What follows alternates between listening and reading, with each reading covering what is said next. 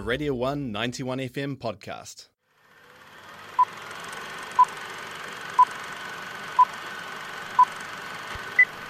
And here's George talking about movies. 24 minutes to 10 on the Otago Museum Breakfast Show. You're with Sam at the moment, and this is Movies with George. George, good morning. Morning, how's it going? Very well, thanks. Yourself?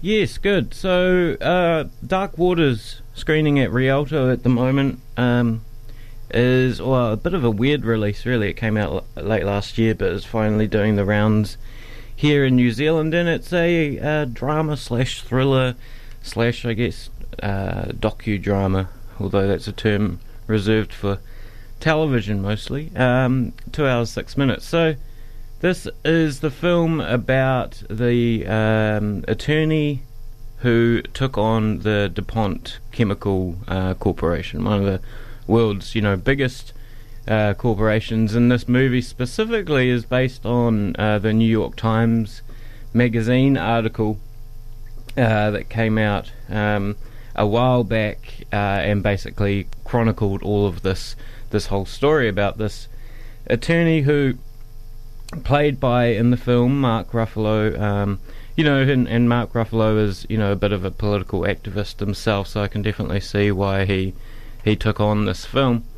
Follows him who, he's a bit of a, has a rural background in West Virginia, in Parkersville, West Virginia, which is right on the Ohio River border with Ohio, and he's working for the dark side. Basically, he's with a law firm that basically defends chemical organizations, chemical corporations, and a farmer comes to him and basically says, "Look, all my cows are dying.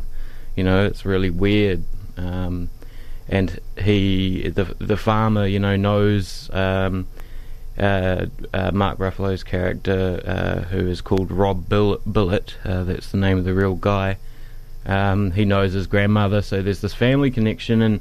And Billet, seeing that he's on the dark side of this, basically, or flips and convinces his law firm to basically take this case on, which is initially just technical legal stuff to test DuPont and try and get some information out of DuPont by just simply suing them, and it grows and grows and grows, and then he uncovers years and years of cover-up, years and years of malfeasance and corruption, and that sort of thing. And the movie follows this in enough detail that you feel like you learn something about the case, which is still ongoing today. I mean, so just so people know, this Teflon chemical, C8,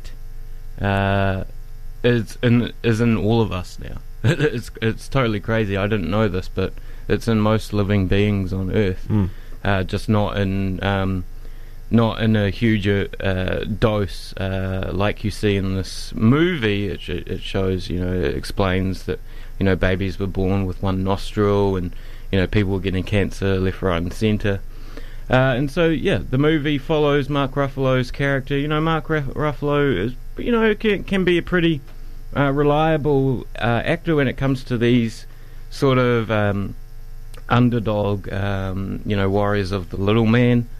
We saw his performance in Spotlight, and I think it's a very similar performance. It's also, a big cast joining him. His wife's played by Anne Hathaway, and we've got Tim Robbins, Victor Garber, Bill Champ, Bill Pullman, who I'm a big fan of.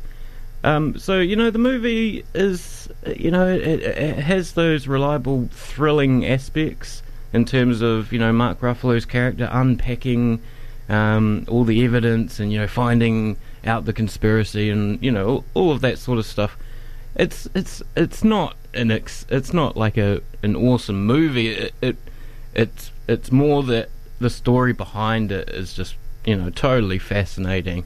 And, so I recommend the movie really as a more of an educational kind of thing, rather than entertainment. There's no great artistic cinematography or flashy things like that. It's really a straightforward docudrama about this case with DuPont. Fantastic. And does it, as a viewer, does it kind of feel real? Is it haunting at all? Is it, You get the sense that this, it also doesn't really have a good ending, because that hundreds of people, thousands of people in West Virginia are really, really sick from this stuff.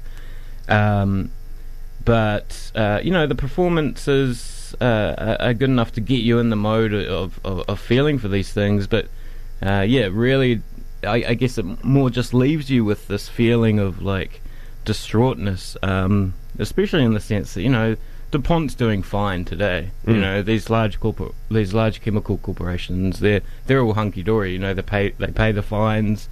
The fines are all budgeted into their budget. It's all well and good for them. So you come away from the film pretty angry about the world. Yeah, well, fair enough. And so that's on at Rialto at the moment. Yep. That's screening at Rialto. Just started screening maybe a week ago, so it should be on there for a bit longer.